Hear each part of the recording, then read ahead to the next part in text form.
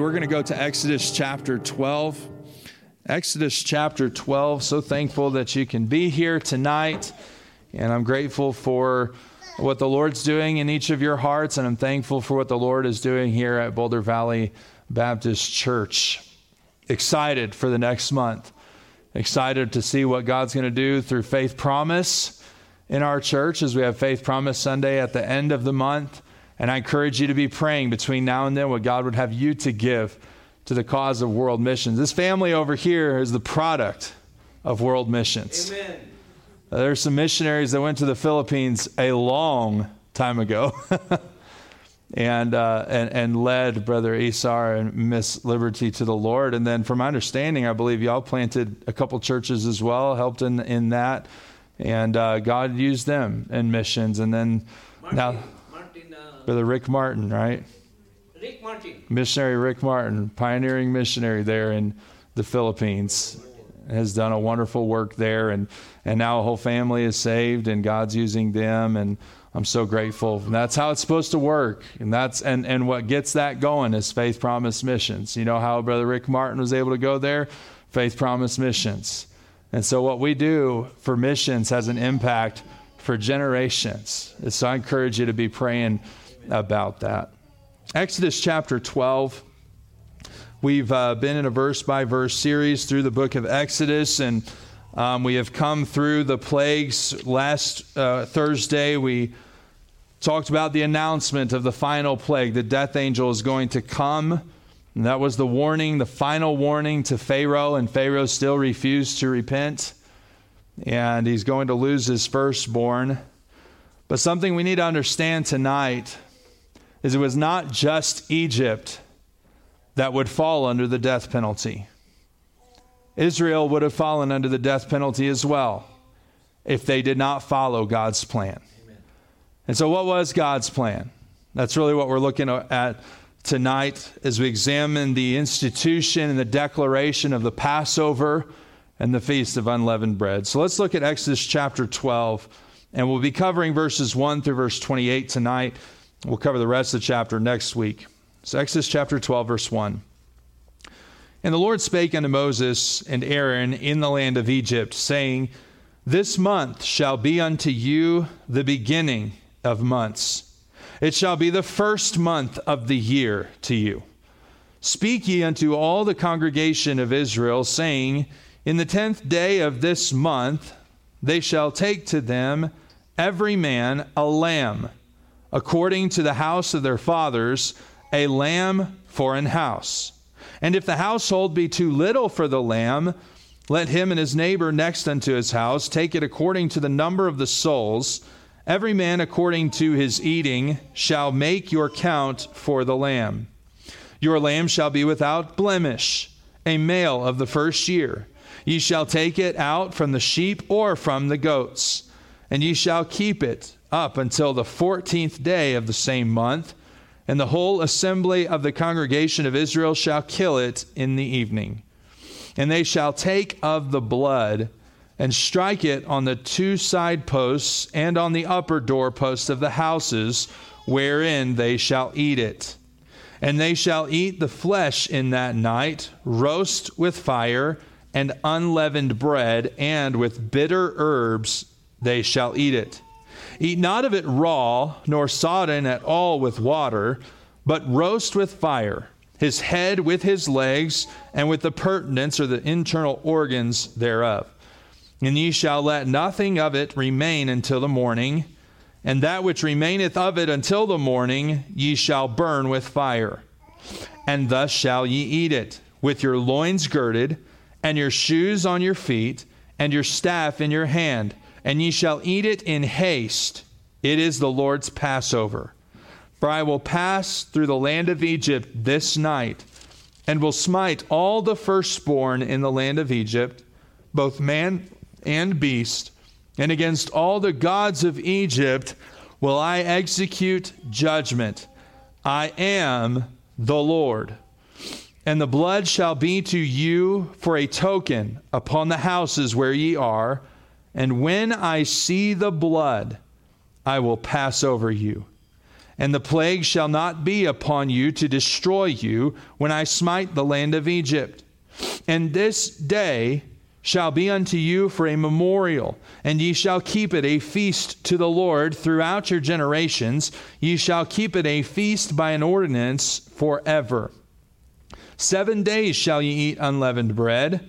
Even the first day ye shall put away leaven out of your houses. For whosoever eateth leavened bread from the first day until the 7th day, that soul shall be cut off from Israel. And in the first day there shall be an holy convocation, or a holy assembly. This would be where the Passover lamb is killed on the first day. So they're to assemble together on the first day of the Feast of Unleavened Bread, and that is the night that the Passover is killed.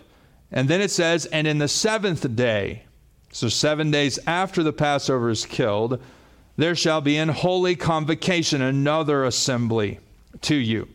No manner of work shall be done in them, save that which every man must eat, that only may be done of you. And ye shall observe the feast of unleavened bread, for in this self same day have I brought your armies out of the land of Egypt. Therefore shall ye observe this day in your generations by an ordinance forever.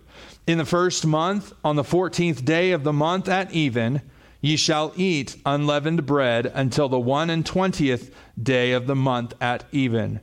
7 days shall there be no leaven found in your houses. For whosoever eateth of that which is leavened, even that soul shall be cut off from the congregation of Israel, whether he be a stranger or born in the land. Ye shall eat nothing leavened. In all your habitations shall ye eat unleavened bread. Then Moses called for all the elders of Israel and said unto them, Draw out and take you a lamb according to your families, and kill the Passover. And ye shall take a bunch of hyssop and dip it in the blood that is in the basin, and strike the lintel and the 2 side posts with the blood that is in the basin. And none of you shall go out at the door of his house until the morning. For the Lord will pass through to smite the Egyptians. And when he seeth the blood upon the lintel and on the 2 side posts, the Lord will pass over the door, and will not suffer the destroyer to come in unto your houses to smite you. And ye shall observe this thing for an ordinance to thee and to thy sons forever.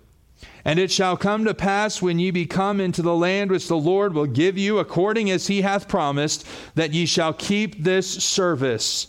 And it shall come to pass, when your children shall say unto you, What mean ye by this service? Then shall ye say, It is the sacrifice of the Lord's Passover, who passed over the houses of the children of Israel in Egypt, when he smote the Egyptians and delivered our houses. And the people bowed the head and worshipped. And the children of Israel went away and did as the Lord commanded Moses and Aaron, so did they. The title of our message tonight is this: Unboxing God's Plan of Redemption. Lord, I ask you one more time to bless your word. Help me to communicate the great truth of redemption that you have for us tonight. And I pray that it would encourage us, strengthen us, and challenge us to live for you, our Redeemer. And if not saved, to place our faith in Jesus Christ. In his name I pray, amen. Over the last 10 years, there's been a growing trend of videos that are called unboxing videos. And what that is somebody purchases a new product and they record themselves cutting the box open and unfolding the box and pulling out the paper and pulling out the parts that are in there, and they begin to talk about it and describe what a beautiful toaster this is. I mean, look at it. It's just that perfect, beautiful stainless steel, and look at this handle, and they're describing it. Or it might be a weight machine and they're assembling the parts to this, and they're telling you how strong the steel is on it. And so they're going around unboxing these things and describing to you, the viewer, of how great these products are. And it gets to the point where this has become so popular that now companies are paying unboxers, or they'll send them products for free just so that they can unbox them and get their hundreds of thousands and millions of views. Why do they do that? So that people will, first of all, so the information will get out there, so they know how great this product is, but then also that they would buy it, that they would buy into the product. And so unboxing can be a great way to get the information across that needs to be received. The book of Exodus has really been somewhat of an unboxing video of God's plan of redemption. That as not just for Israel, by the way, but for all of us. As we've studied through the book of Genesis, now what we saw is that God created man to know him, to enjoy him, and to glorify him forever in this perfect universe, this perfect world that God had made for them. And yet, just like the rebel tendency is in each and every one of us, Adam and Eve sinned against God. They were expelled from the garden. Sin and death entered into the world. The entire world changed dramatically because of the presence of sin. But God promised to send a Savior. And the book of Genesis kind of unfolds to us, or unboxes, where this Savior was going to come from. That it was going to come from Abraham and Isaac and Jacob, who is the father of the nation of Israel. And at the end of Genesis, it's traced through the line of Judah. And so Genesis has been telling us how God has called the people of Israel to be his people, that through their seed, a singular seed, all the nations of the earth shall be blessed. Amen. And so God was describing how he was going to bring this Savior into the world. And as we've been coming through the book of Exodus, God has showed up on the scene as Israel is in bondage and in hard slavery. And as you're considering their oppressed condition and the way they were throwing their babies into the river and trying to annihilate this population of the people of God, a question comes to mind: how is this people in their current condition going to bring the Savior into the world? It looks hopeless. They seem helpless. But in Exodus chapter 3, at last, God breaks his silence. And after 430 years of slavery, God says, I have seen, I have heard, and I am come to deliver. But it's kind of been a little bit of an unboxing, hasn't it? God has yet to come out and just say, this is how I'm going to redeem. We know that there's the promise of redemption, there's the promise of salvation, but we have yet to see anything up to this point that tells us how that salvation happens, how it works in God's mind, in God's eyes, and in God's heart, until we come to chapter 12. God has continually promised Israel, I'm going to deliver you. And he sent plague after plague after plague. And now we have the announcement of the death plague. But when we come to chapter 12, we find the first plain and clear example of how redemption works in God's heart. This final plague of death is going to pass through the land of Egypt. And the reality is that Israel was just as guilty before God as Egypt was. See, for 400 years, they've been immersed in an Egyptian culture. They've adopted Egyptian philosophy, Egyptian worship systems. They're worshiping idols. In fact, when Joshua leads the people to the promised land and they've conquered all that land, he tells them, you've got to put away the strange gods which your fathers served on the other side of the sea in Egypt. And so they were idol worshipers.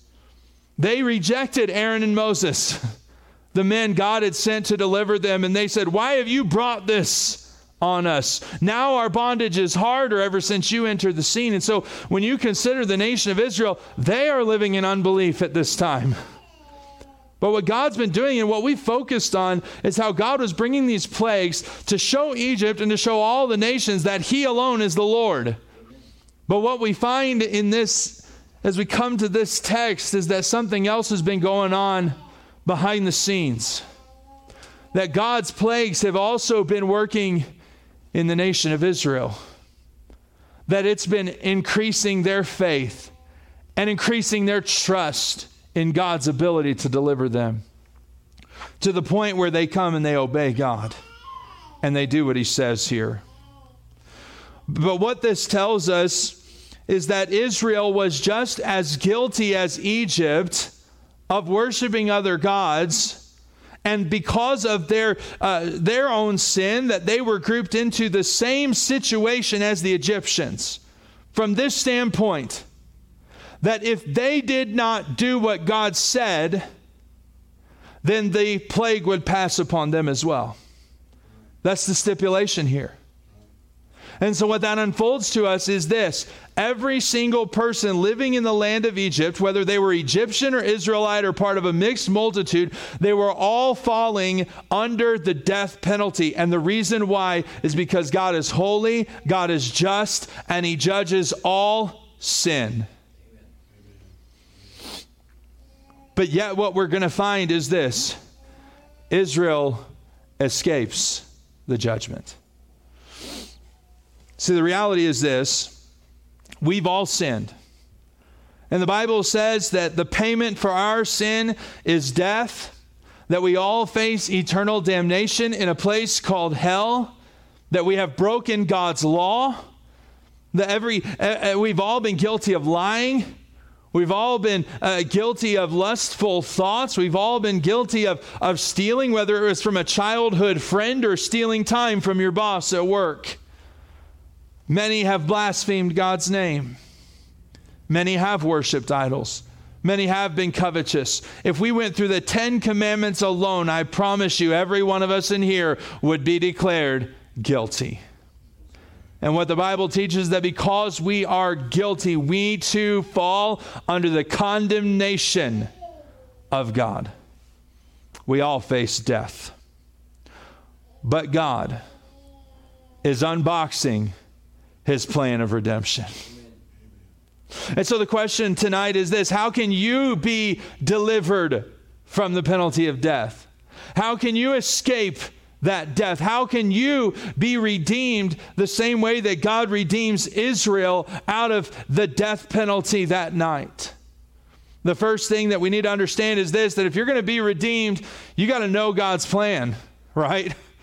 If you don't know God's plan, you can't be saved. You can't be delivered. You can't be redeemed. Okay, well, what is God's plan? What God is doing here in chapter 12 is He's unfolding His specific plan to redeem Israel, to save them from Egypt. I want you to see this, first of all, that Israel's redemption marks a whole new beginning for them as a nation. Would you look at me at verse 2? It says, "This month shall be unto you the beginning of months." He says, it shall be the first month of the year to you. In other words, God is starting something new. He's starting a new calendar. Because the reality is this, that for 430 years, the nation of Israel has been living under the Egyptian calendar, celebrating their feasts, engaging in their worship days, participating in their holy days, following their calendar, worshiping their gods. But what God is doing now is He's saying, I'm going to bring you out of Egypt. I'm going to deliver you from that old pagan system, and I'm going to give you an entirely new system. Everything about your old life in Egypt is going to be put in the past, and everything about your new life with God is going to be instituted. It marks a whole new beginning. Hey, can I tell you this tonight? Your redemption marked a whole new beginning in your life. The Bible says that old things are passed away, and behold, all things are become new. That means that everything in your old life, when you get saved, is to be left behind.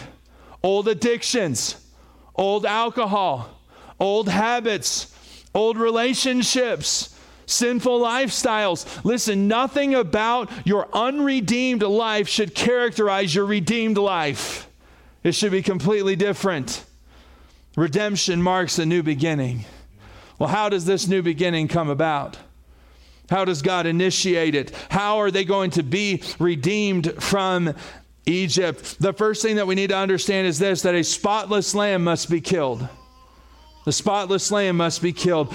We'll not take the time to go back and read everything. I'll just kind of try to explain it chronologically and as it was given to them, that on the 10th day of this first month, because he went ahead and started the month in that particular Egyptian month, but it was the start of a new calendar, and this is the 10th day of that particular month that God's giving this instruction. And what he's telling them is on the 10th day, you are to take a lamb. And this lamb was to be without spot, without blemish. It was to be perfect. It was to be pure. And this lamb was to be a male. It was to be a male of the first year, that they could take it from either the goats or from the sheep. It didn't matter, but it had to be a male of the first year without spot, without blemish. And so on the 10th day, they're to take this lamb. And it says each household is to have a lamb. And then it gives the instruction that if the household is too small, if you've only got one or two people in it, and they wouldn't be able to eat the totality of that lamb, then they were to have one lamb between them and their next door neighbor. That now they are supposed to share a lamb together. And it says that they're not to eat this lamb raw or boiled, that they're to roast it completely with fire. And so they're to take this lamb on the 10th day together, and they're to bring it before, they're to hold on to this for on the 10th day. They're to take it, they're to hold on it for 4 days.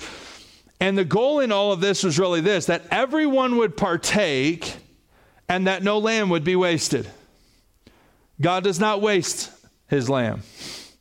He says, no, you're to take the whole lamb, and you're to, if you need to, break it up between two families. But let's make sure everyone partakes. Let's make sure that the lamb is consumed in its entirety. And so they're all to bring this lamb, it says, on the 14th day.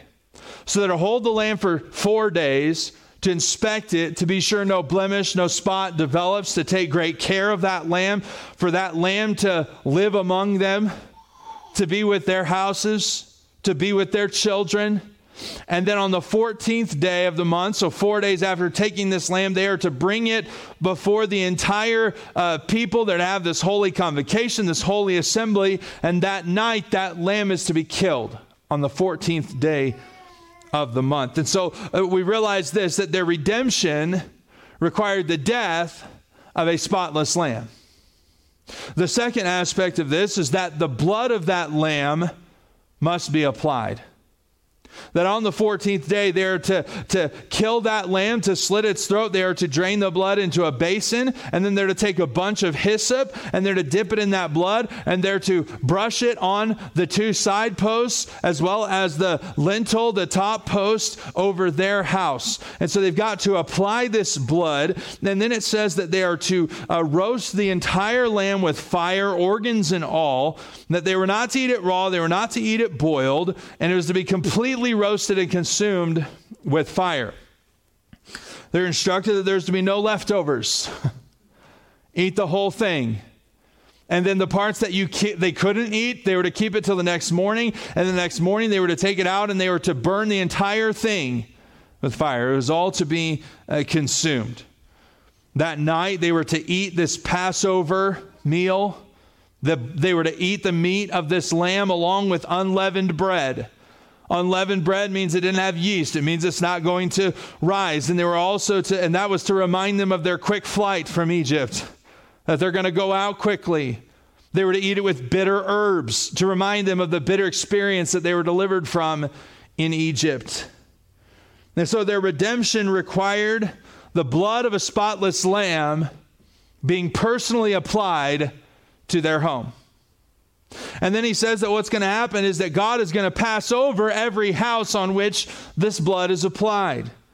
They are told that they're to, in verse 11, they're to eat this meal with their loins girded, with their staff in their hands, and to eat it as quickly as possible because it's the Lord's Passover. And he tells them that night that the Lord is going to pass through the land of Egypt, and the firstborn in every single house on which the blood is not applied, the firstborn will die.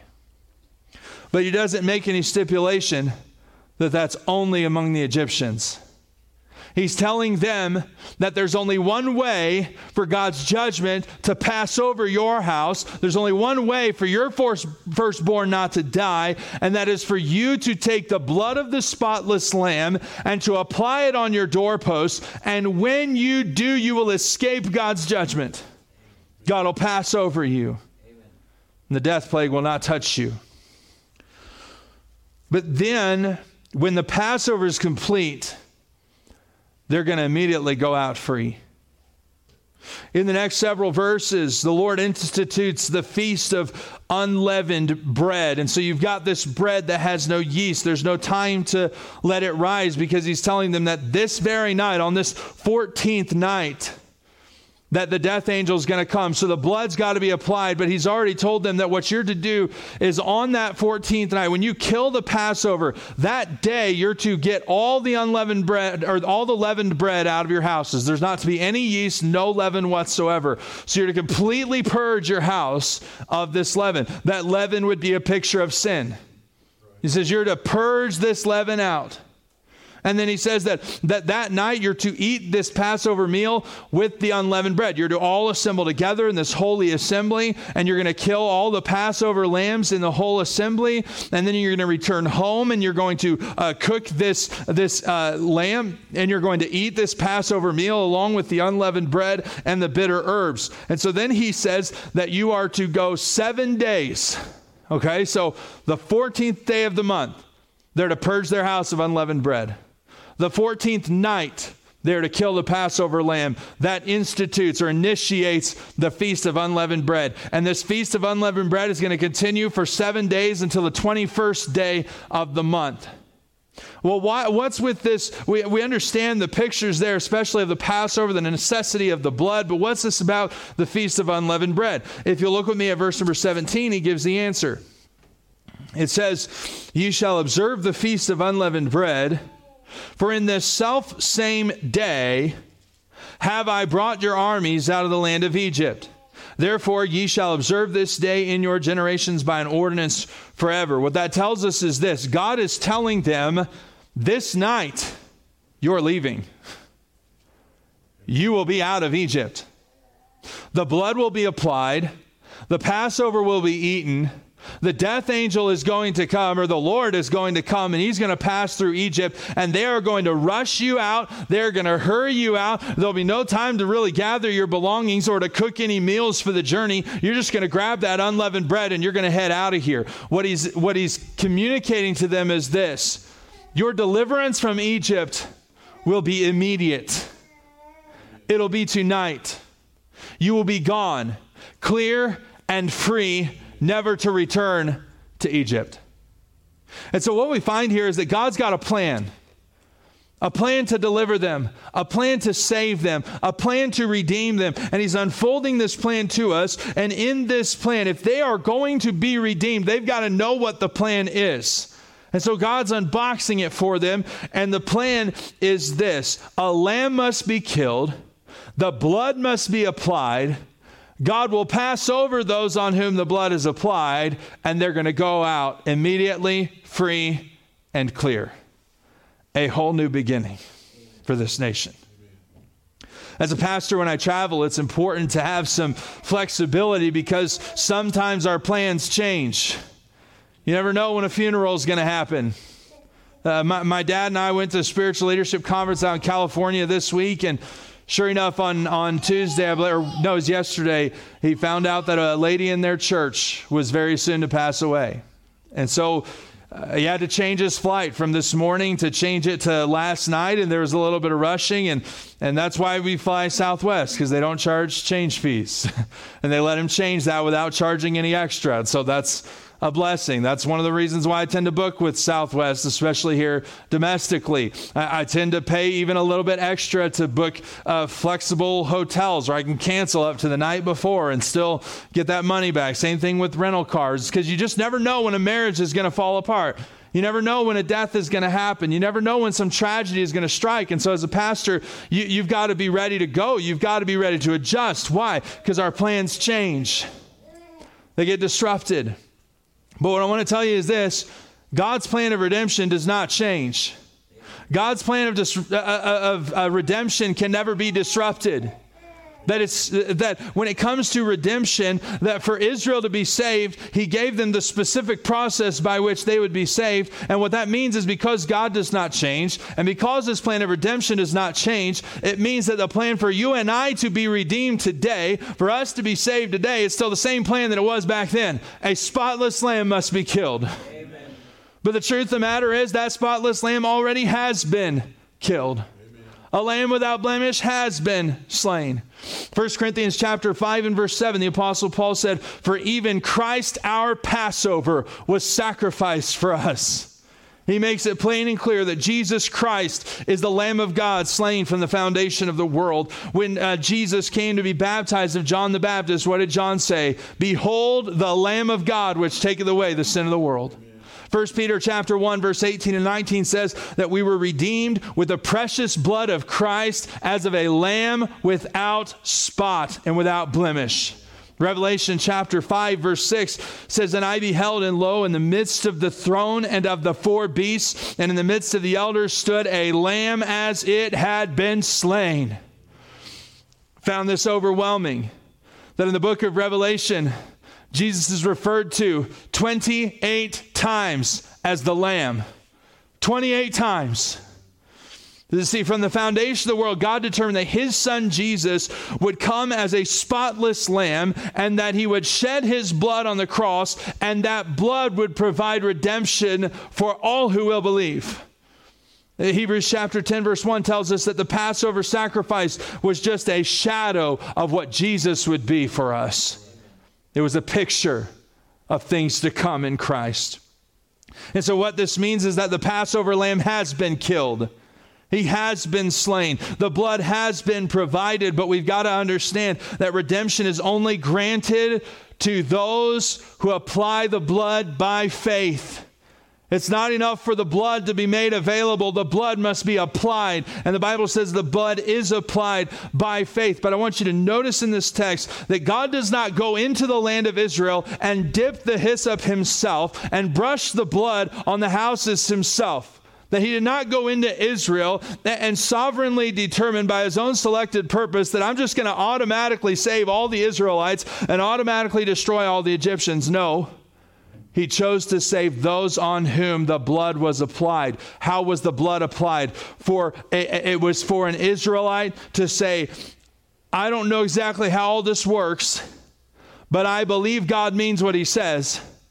And they took understand it was not a work, it was by faith in what God says. They dipped that hyssop in the blood and they brushed it on there, trusting if I do what God has said, God will save me and I will escape this death penalty.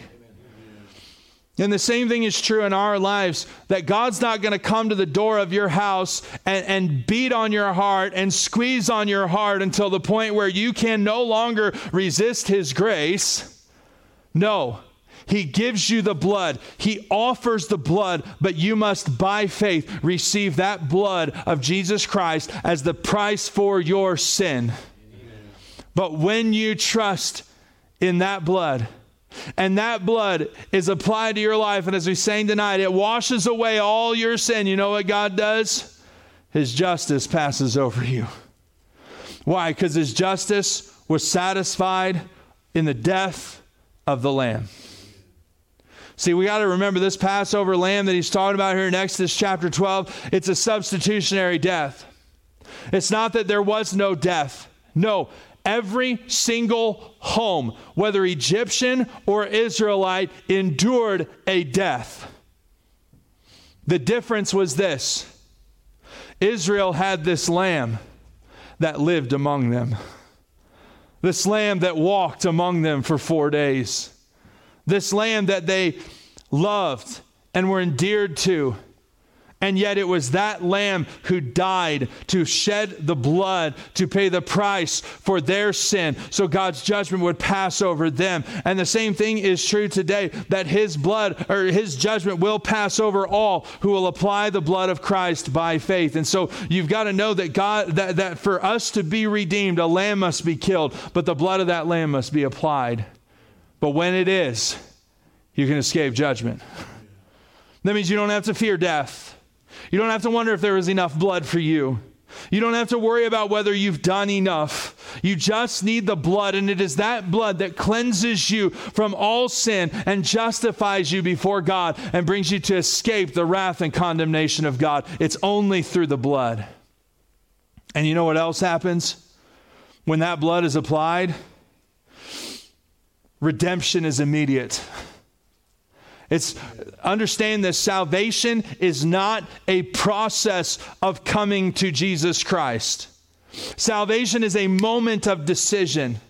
It's a moment when you acknowledge your guilt before God and the condemnation that you face because of your sin, but you believe in your heart that Jesus Christ died to pay the price for your sin, and you receive His payment as the price for your sin, and you believe that He rose again, and you call upon Him in your own words, Lord, save me. You call out to Him for salvation, that at that very moment of decision, you are free. Free from guilt. Free from your sin nature. Free from sin.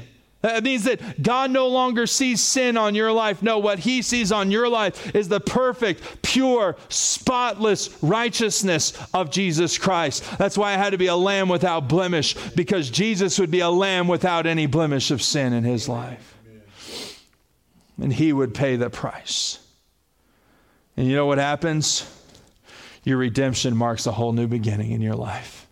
Amen. You go out free and clear immediately. Amen. God's plan of redemption has not changed. The lamb has been killed. His blood must be applied. And when it is, you escape God's judgment and you go out free. To be redeemed, you got to know the plan. But understand, knowledge isn't enough to save you. No, to be redeemed, you need to trust God's plan. You need to obey God's plan by faith. What happens in verse 21 is Moses calls for all the elders of Israel, and he said to them, draw out and take you a lamb according to your families and kill the Passover. And so he explains the process to them, that you've got to kill the Passover, and you're going to purge out the leavened bread today. And then when you kill this Passover lamb, you're to eat the whole thing. He begins to just go through the whole description that God has given him. And I want you to look at verse 28. It says, and the children of Israel went away and did as the Lord commanded Moses and Aaron, so did they. See, the reality is this, that when Israel knew God's plan, what did they do? They trusted and followed God's plan. They went out and they killed the Passover, and they took that blood and they dipped that hyssop in the blood, and they did brush it on their doorposts, and they stayed in their house, and they went not out, and they had the unleavened bread, and they had the bitter herbs to eat with it. And so they did every single thing that God said to do. In other words, it was not enough for them to know the plan. They had to act on the plan. They had to trust in the plan and do what the plan said to do. Before you build a house, the architect's got to draw up the plans. And that's a tedious process. They're probably real thankful we have a lot of computer programs now, that they don't got to break out the yardstick and all the geometrical tools and drawing out all these lines and measuring. No, they got all the computer programs for that now, but it's still a very tedious process. They have these plans very precise, down to the inch, and in a lot of cases, the fraction of the inch. And so what happens if you got this architect that goes through this whole development process, and he has the blueprint, and he hands the blueprints into the hands of the builder, and the builder opens up and spreads out these blueprints, and he looks at them and he says, nah, I think I got a better plan. And he takes those up and he just throws them in the trash, and then he just kind of goes to work on it. What's going to happen to that house? Well, it's either going to be really messed up, or it's going to be far away from what it's supposed to be. Why? Because he didn't follow the plan. What good is a plan if you don't follow the plan? Well, hey, listen, God's drawn up the plans of redemption. He's unboxed it for us here in this text, that the lamb's got to be killed, the blood's got to be applied. He'll pass over those who apply the blood, and they'll go out immediately free and clear. God's given the plan, but what good is it if we begin to freelance the plan? If we begin to throw God's plan in the trash and we say, no, I think I can get saved through my sacramental system. That if I partake in the Lord's Supper, that's what saves me. If I get baptized, that's what saves me. If I follow the Old Testament law, that's what saves me. If I walk across coals of fire, that's what saves me. If I take a pilgrimage up into a mountain, that's what saves me. If I spend enough time meditating, that's what saves me. Or if I go through my entire life and I live this life better so that in the next life it can be a little bit better, and each life gets a little bit better until I finally reach nirvana and do not exist anymore. No, listen. There's only one plan. And God's given the plan. And that plan is not Muhammad. And that plan is not Buddha. And that plan is not Confucius. And it's not Taoism. And it's not being a monk. And it's not taking journeys. And it's not our baptism. And it's not our church membership. No, the only thing that can bring salvation is the application of the blood of the Lamb that was slain. And so you can try to come up with your own plan, but the reality is this: God has already given the plan, and when you take His plan and you discard it and you start developing your own plan, it's going to end up very messed up and very far away from anything God intended it ever to be. And it will not save you. But if you will follow His plan, and if you'll admit your guilt, see, you cannot see your need of salvation until you see your guilt before God. That it's every improper thought that condemns me to the death penalty. That it's every angry outburst that condemns me before God. That it's every minute stolen, every dime stolen, every disrespectful word to your parents, every disobedient action to your parents, even as a little child. That condemns me under the death penalty. If you don't see your guilt, you won't see your need of salvation. And so the Bible says all have sinned and come short of the glory of God. There's none righteous, no, not one. And it very plainly declares that the wages, the payment for sin is death. But the gift of God is eternal life through Jesus Christ our Lord. That God says, yes, your sin is a problem. Yes, you are left condemned, but I have provided a blood that is pure, a blood that is spotless, and it's available to all, not a limited fragment of society, not to those who have been sovereignly elected, but to everyone who will place their faith in the blood. That blood will be applied to their lives. God will pass over His judgment, and He judged it on Jesus, and you go out free and immediately clear of any guilt before God. It's not enough to know the plan. There's got to come a time in your life where you accept God's plan as true, where you place your faith in Jesus' blood and you call on Him for salvation. And the Bible says very plain and clear, thou shalt be saved. It's the only way. Any other way is a wrong way. They had to know His plan, but they also had to trust His plan. But I also want to show you this, that there's another element to this text for those of us who are saved, for those of us who do know the plan, for those of us who have trusted the plan, and that is this: when you are redeemed, you need to remember His plan. When you've been saved by the blood of the Lamb, you need to remember the cross. Would you look with me at verse 24? He says, and ye shall observe this thing. What thing? The Passover feast, the unleavened bread. Ye shall observe this thing for an ordinance to thee and to thy sons forever. And it shall come to pass when ye be come into the land which the Lord will give you, according as He hath promised, that ye shall keep this service. And it shall come to pass when your children shall say unto you, what mean ye by this service? That ye shall say, it is the sacrifice of the Lord's Passover, who passed over the houses of the children of Israel in Egypt, when He smote the Egyptians and delivered our houses. And the people bowed the head and worshiped. Here's what's happening.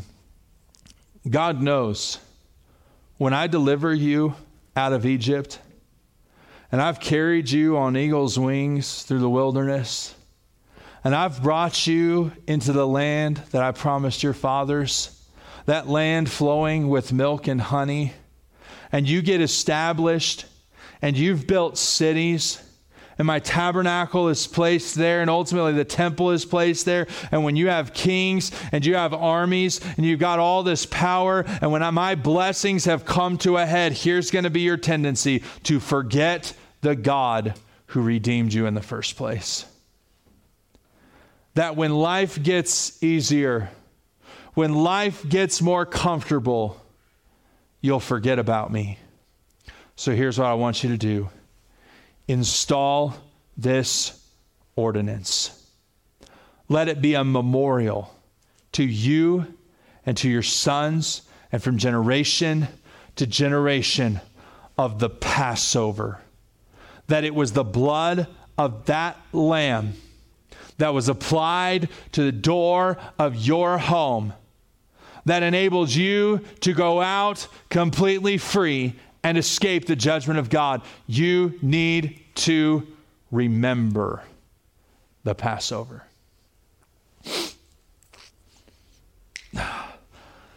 Meant to bring something with me tonight, and I forgot to. When my wife and I got married, we decided, who knows where our life is going to go at this point. We were a couple poor kids straight out of college going into a bivocational youth ministry position at my dad's church. But on our honeymoon, we decided everywhere we go as a family, whether vacation or traveling or things like that, we want to have something that helps us remember this time. And so we're kind of thinking through, and what we decided to do was we were going to get a magnet as well as a keychain from every place that we got to visit. I wish I would have brought that. And it's probably like this big now. Of course, we got to go, I'm talking about that keychain ball. We got to go on deputation. We've been to a lot of places. God's been very good to us. We've been to San Diego Zoo. We've been to Disneyland. We've been to Disney World. We've been to Universal. We've been to Carlsbad Caverns down in New Mexico. We've been to San Diego Zoo. We've been to, a million different zoos while we're on deputation. Everyone wants to take the missionary kids to the zoo. So we've been to the vast majority of them here on the western side of the United States. Went to the Pro Football Hall of Fame in Canton, Ohio, got to experience that. Here's the amazing thing. When I look at one of those keychains, a very vivid flashback memory comes to mind. I was looking through these things with Josiah on the bed just a couple of weeks ago, and I pulled up this keychain. I'm looking, I see the one for the Carlsbad Caverns, and immediately my mind goes to a memory of us being down there waiting in line to get on the elevator to go back up to the top. And Josiah had this little monster T-shirt on, and he was barely talking at that time, and he rarely ever expressed anything. Personally, he was very introverted and very quiet. Not anymore, obviously, but he was back then. But I remember him had his jacket all weird, and the kid looked like a bat. That he was going like this and making noises, and he had this big old monster mouth here, and it looked like he was chomping and stuff. It's like I can remember it right now by looking at that little keychain. When I see the Pro Football Hall of Fame, my mind immediately goes to where all the heads are there. And I remember taking pictures with the Terrell Davis statue, the Peyton Manning statue, and the Steve Atwater, and Barry Sanders, and going through these icons. And I can remember that very vividly. When I go back to a Disneyland keychain that has the year 2013 on it, that's when my wife and I got married. That tells me that was from our honeymoon. My mind immediately goes to the lunch we had at Big Thunder Mountain Ranch. This huge barbecue platter, and we decided to get this ice cream cookie thing, and we thought this would be this little, and it was like this big. But I can vividly remember those things. Why? Those keychains are memorials. It brings me back. It brings things right back to mind. And you know what that does? It makes me hug my kids a little tighter. It gives me the good memories, the joy. Makes me want to go and hug and kiss on my wife and hug and kiss on my kids. Why? Because the memorial of those wonderful things brings a tremendous closeness between us. What God is saying here is, I know your tendency.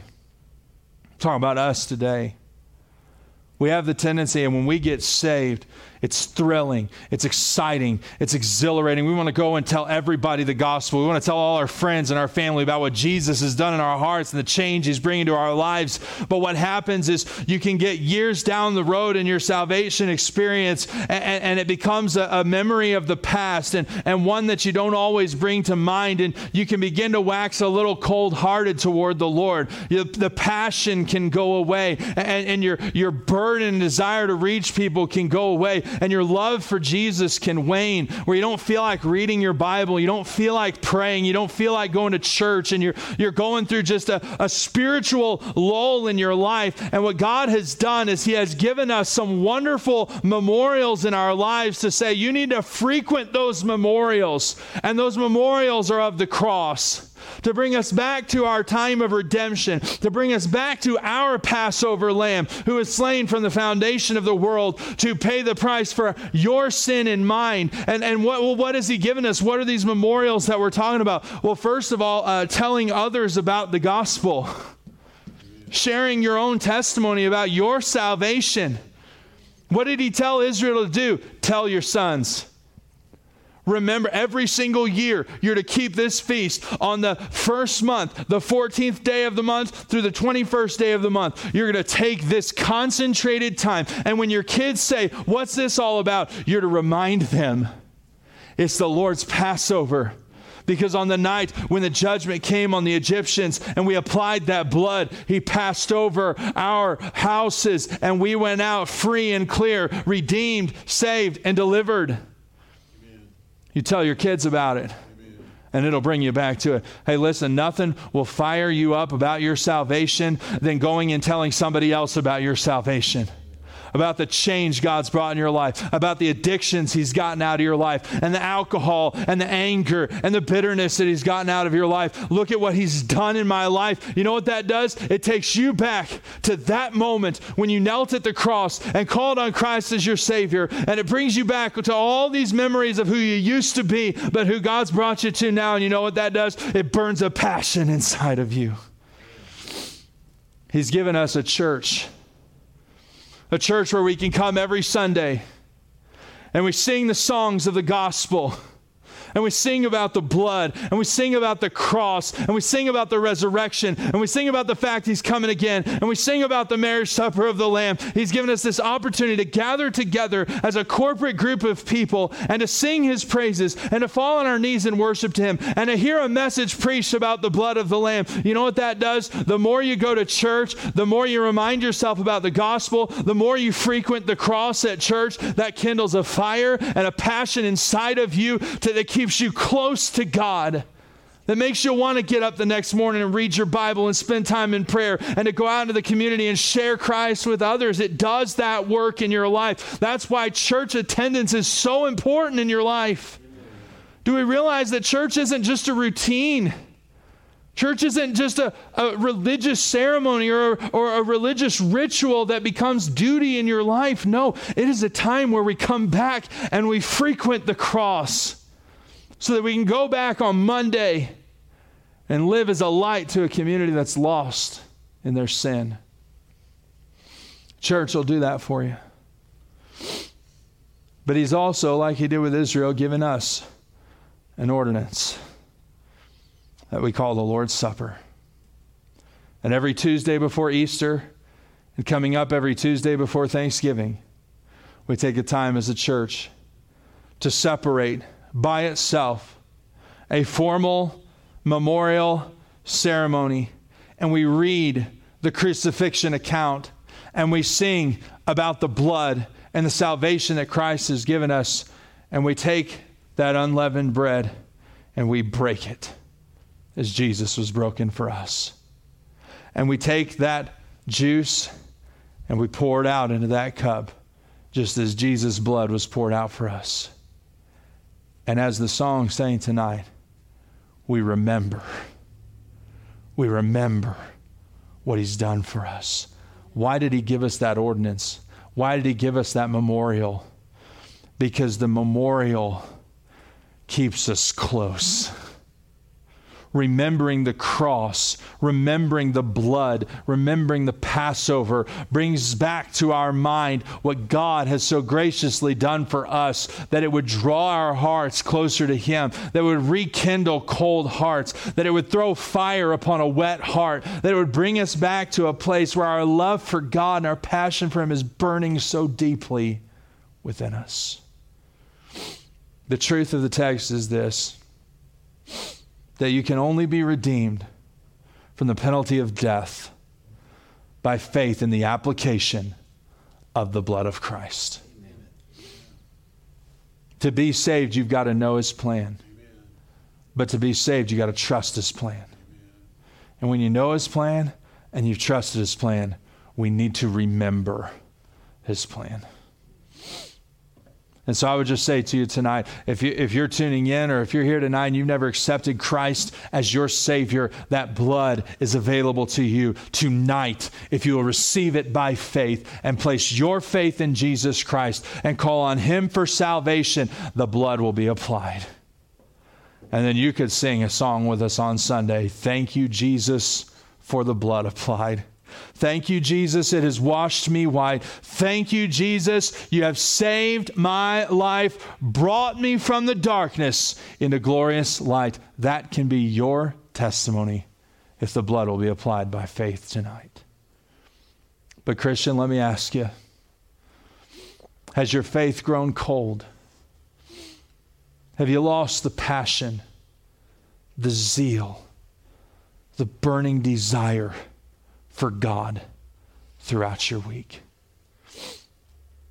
If that's the case in your life, if the circumstances of life are stealing your joy, if the struggles at work are stealing your joy, if the struggles with family are stealing your joy, it might just be that you need to go back to the cross and you need to revisit the day you got saved, and you need to revisit the day the blood was applied.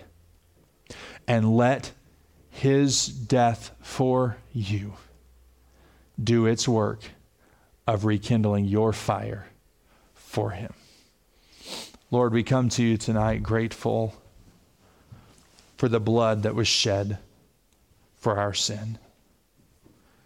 We certainly did not deserve it. We did not earn it. There's nothing we could do to buy it. But by your grace, you've offered it freely to all who will believe.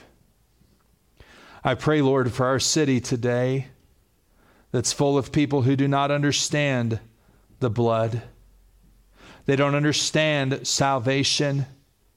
And what they need is for people who know the plan to go and tell them what the plan is, that they might believe the plan and be saved.